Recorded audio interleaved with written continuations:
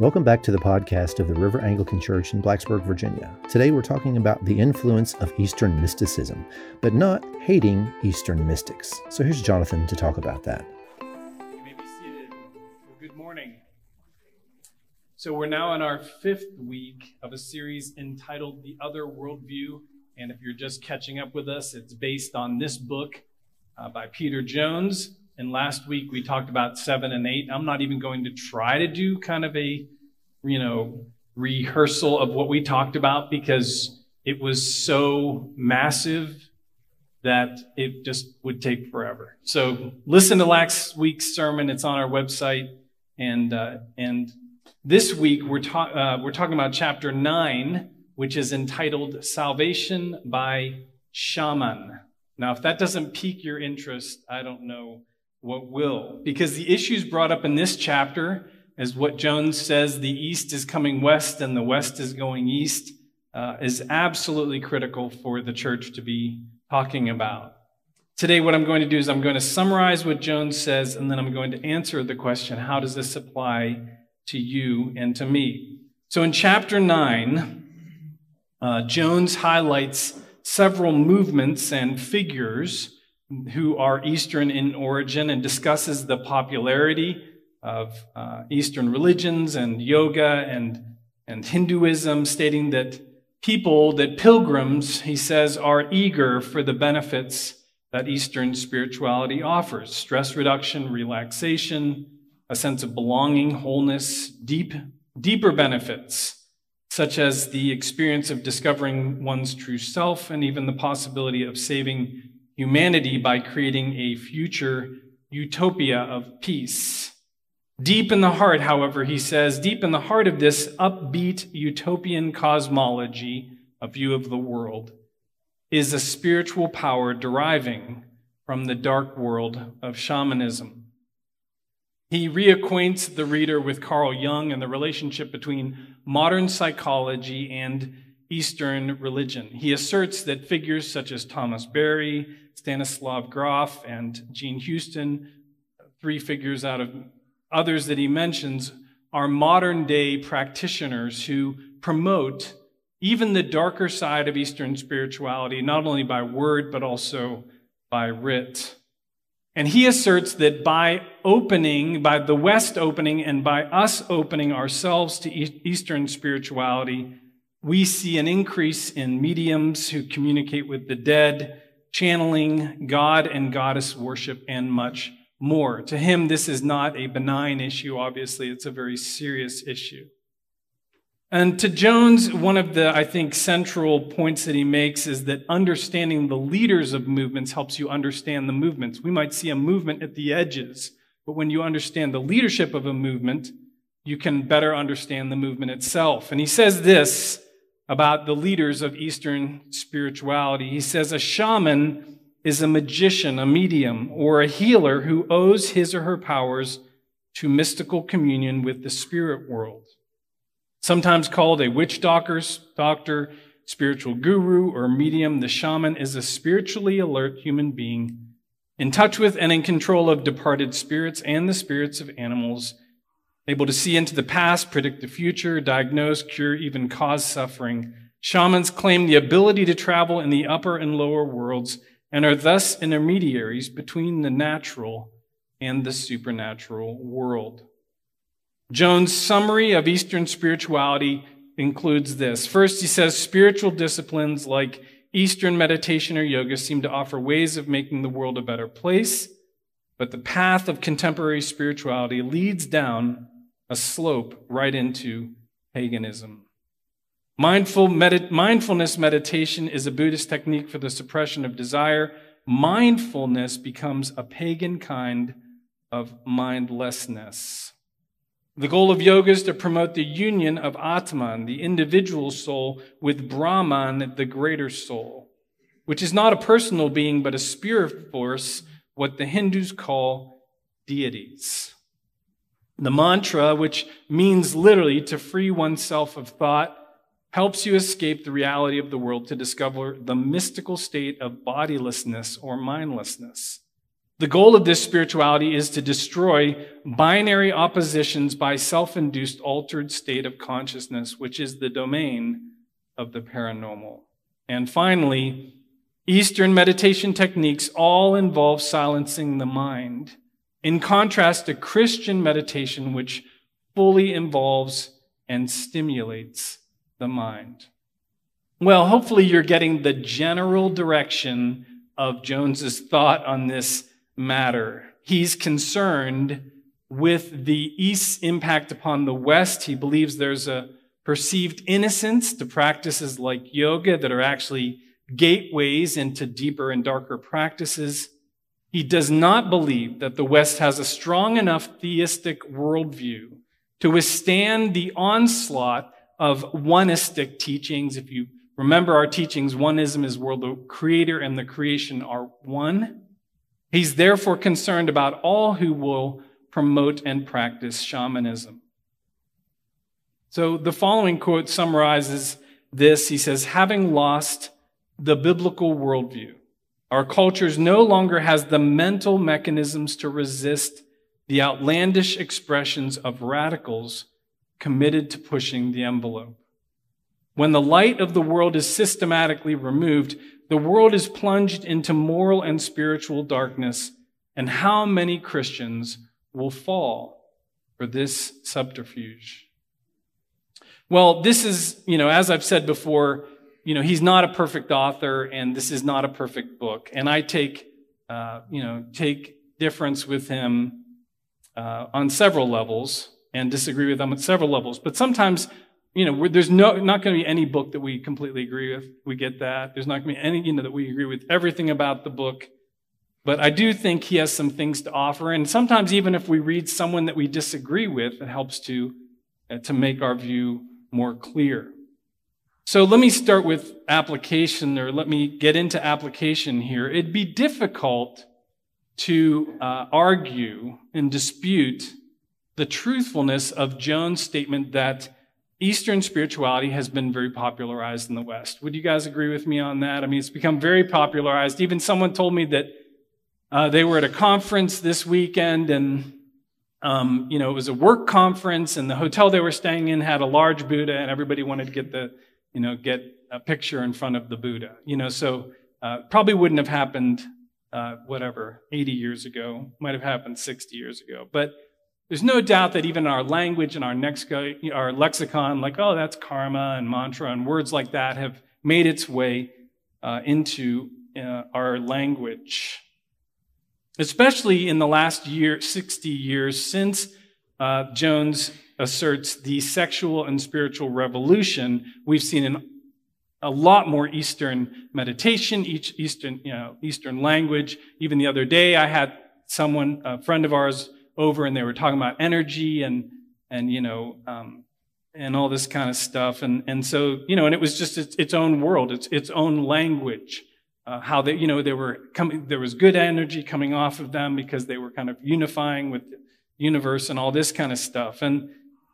But there are important clarifications that Jones does not make in this chapter, and I think it's important we talk about them. Talk about what we're opposing and what we're not opposing. And so it's first important that we do some global defining, which, again, I may have missed it, but I don't hear him doing this. We're very Eurocentric when we talk about the East being the East and the West being the West, right? Because we're west of somewhere and we're east of somewhere. We in the Western Hemisphere use the term Eastern to refer to religions in the Eastern Hemisphere, And this includes these four main religions: Hinduism, Buddhism, Confucianism, and Sikhism. So when we talk about religions from the East, we have to realize there's already kind of a misnomer to that, in that, there's really no East and no West, so to speak. But if we're going to talk, let's just go ahead and decide that we're in the Western Hemisphere, and let's just let it be and not try to change that. But in the same breath, we must remember that Judaism and Christianity began in the East, right? It is a Middle Eastern religion. And so we must be careful talking negatively and pejoratively about the East as bad, because our religion grew up in the East. So I'll get to that in a minute. But this being said, first, we must not be naive to kind of focus on what Jones says that I believe is accurate. We must not be naive to the reangers. That's the dangers and the reality put together, okay? The dangerality of oneistic spirituality, which includes Eastern religions. This has been a theme of this book. The core of Eastern religions are indeed not necessarily just spiritual, because the mantra today, right, you talk about using language, is, that I can be spiritual but not religious. And the core of Eastern religions is not spiritual per se, but according to the Bible, the core of Eastern religion is opposed to the Bible and Christianity. I can say that because I have a Hindu brother-in-law who has a Hindu family, and so we have extended family who are Hindu. And such religions often include idol worshiping and sacrificing to false gods and belief in reincarnation and contact with the paranormal and contact with the dead, ancestor religion. And so when people like to talk about, Eastern religion in this kind of benign way, but when you get to the core of it, there's nothing benign. There's nothing, these are religions that God said, don't be involved in them. This is very, very, very, very serious in the Old Testament. I mean, he said that diviners and sorcerers and mediums should be stoned to death in the Old Testament. He didn't, you don't mess around. You don't have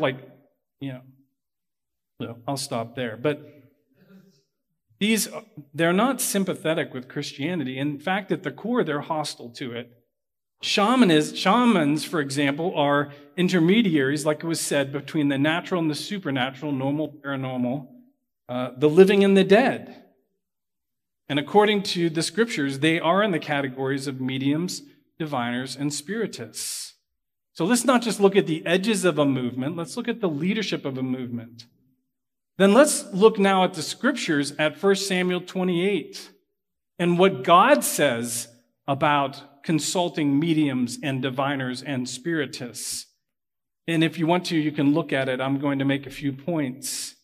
But 1 Samuel 28 is when Saul seeks out a medium. And my first point is, that he sought out a medium who is known as a witch at Endor, or a medium or a spiritist at Endor, because the Lord did not answer him. It was not an act of goodness. It was an act, according to the Bible, of unfaith and impatience.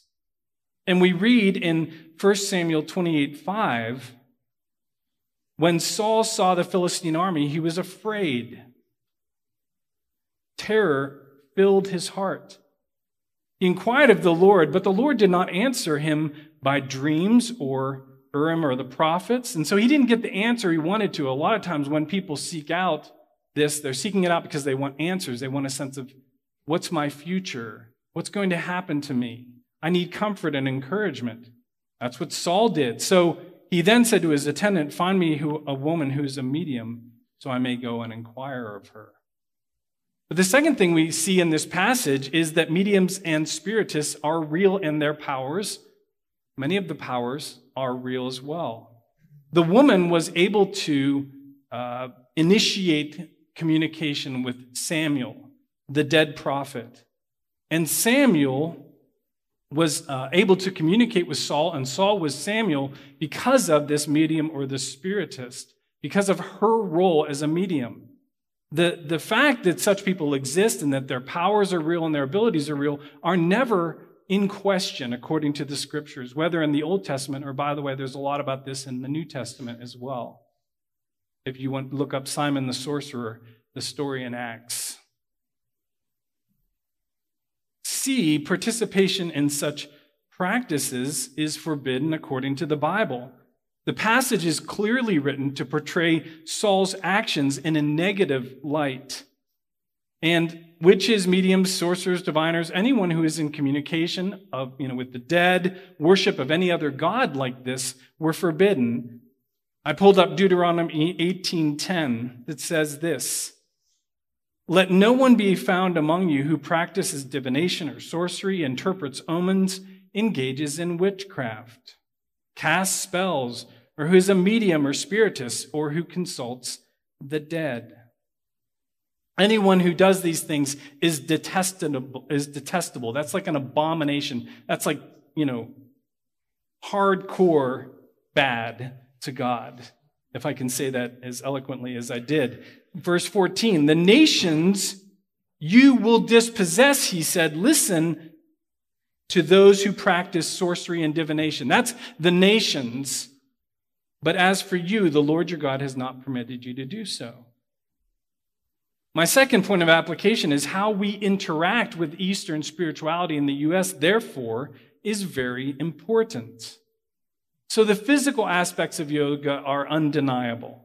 Stretching, increased, now I haven't done it per se, and you don't want to see me do it probably, but stretching, anyway, my mind is moved ahead. I can't say half of what I'm thinking. But stretching, increased circulation, breathing, being quiet, alone, silence, very, very good things. And none of these things are forbidden in Scripture. But we must not be naive to the fact that behind things like yoga or karate or other examples are not Christian, but ultimately are opposed to Christianity at their core. These religions, again, present a different God, a different view of truth, a different view of salvation. And if you want to hear more about that, last week's message really went into the different view of salvation that oneism presents, including Eastern religion. So the million-dollar question is, should you participate in yoga and karate? I feel like, there needs to be a drum roll of some kind. And to me, the way I would answer this, it really depends on the depth to which you are participating. Now, if you mean participating in the exercises related to yoga or karate, again, stretching and breathing and silence, learning to defend yourself in karate, staying fit. I don't know if you guys knew that I had a green belt back in the... It's true. I had a green belt back in the 80s. It took me a year and a half to get that green belt, folks. But all these things, staying fit through the movements related to karate, none of these are forbidden in the Scriptures. However, when yoga and karate, as examples, not to pick on them, so you feel ashamed to go into your yoga class or your karate class, but yoga and karate, when they offer meditation, when they offer altered states of consciousness, when they offer connecting and channeling with the divine energy and the universe, absolutely not. You're opening yourself up to what someone else is offering as worship, as prayer, as meditation, but not to the God, to a God.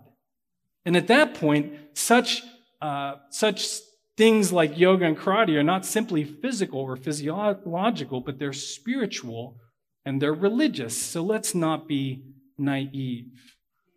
If you can participate with the former, with the physiological, without the latter, again, I don't see any scriptures prohibiting it. But the moment it begins to get into the spiritual, you do one of those. See you later. That means see you later in my not verbal language. Third, we must be careful. I really like this point. I feel like God gave me this point because the church doesn't often talk about this. But we must be careful to separate the rejection of oneistic spirituality, of Eastern religions, from the rejection of those who practice them. Do you understand the importance of that? We must separate the rejection of these religions and what they're teaching and what they're promoting from those who practice it. We are not against people from the East. We are against untruth. Christianity teaches that false religions are false and fallacious and grievous. We are opposed to lies and to untruths and to heresy. We're opposed to Satan, who works through falsehood and who works through false worship and false religions. However, we are for people. We are not against a people. We're not against people who practice other religions.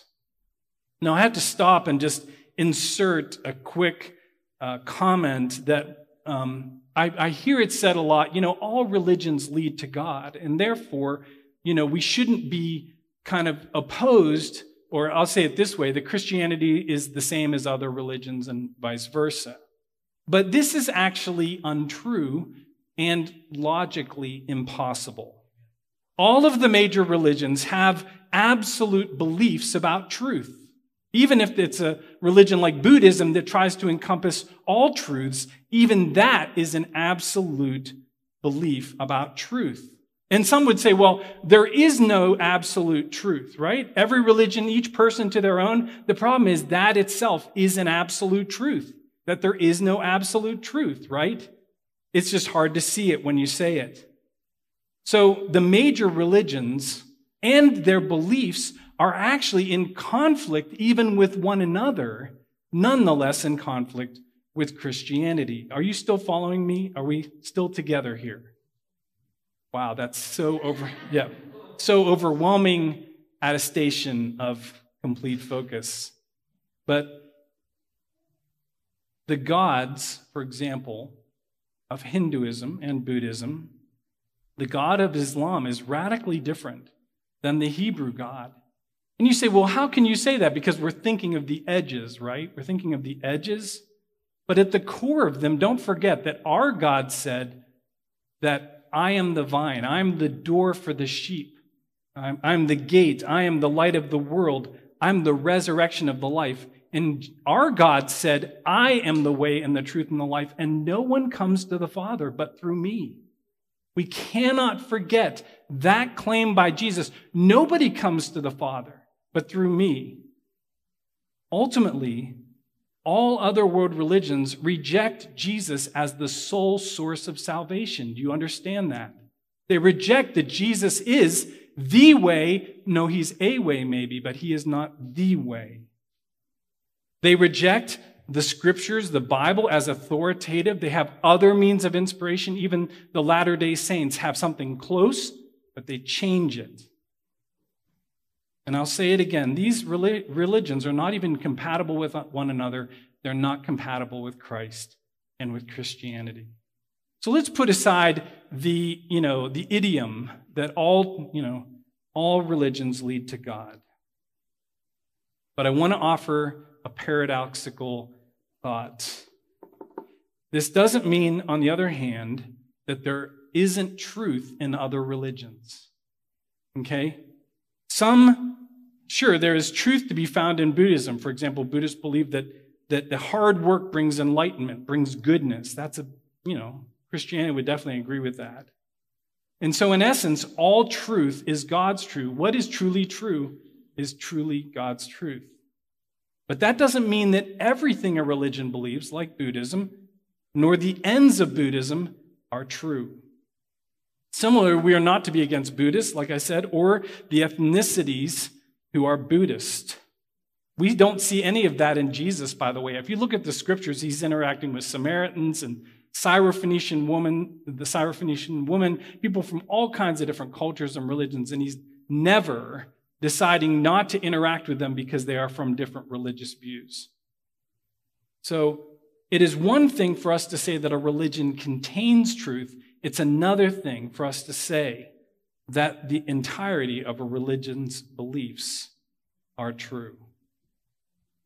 So let's think back for a minute in the New Testament. Here's I think a pretty easy quiz, like a softball, as it were, to use Scott Kramer's metaphor. Who were the first to bow before Jesus at the manger? Who were the first to bow before Jesus? I mean, I don't know, maybe people, but who were the three? Okay, the wise men, the magi. Where'd they come from? They came from the east. They were astronomers, astrologers, wise men. They were that caste that a king or a pharaoh or someone would have around them who told them, they were scientists, but they were also spiritists. And they came from the east because God had given them a supernatural star that told them where to come and who they were going to worship. And so they bowed before Jesus And that's a reminder that God is still very much pursuing people in the East. He's still very much pursuing people like you and me. And here in, the New River Valley, we have this incredible opportunity to love and serve and reach and teach and disciple people from Eastern nations, because many of them are going to go back with the gospel of Jesus to their own country. And so that's an incredible opportunity. So let's not be against them. Let's not be biased against them. Let's be biased for them so they can bring the gospel back to their homeland. Revelation 7 says this, and why don't you say this with me?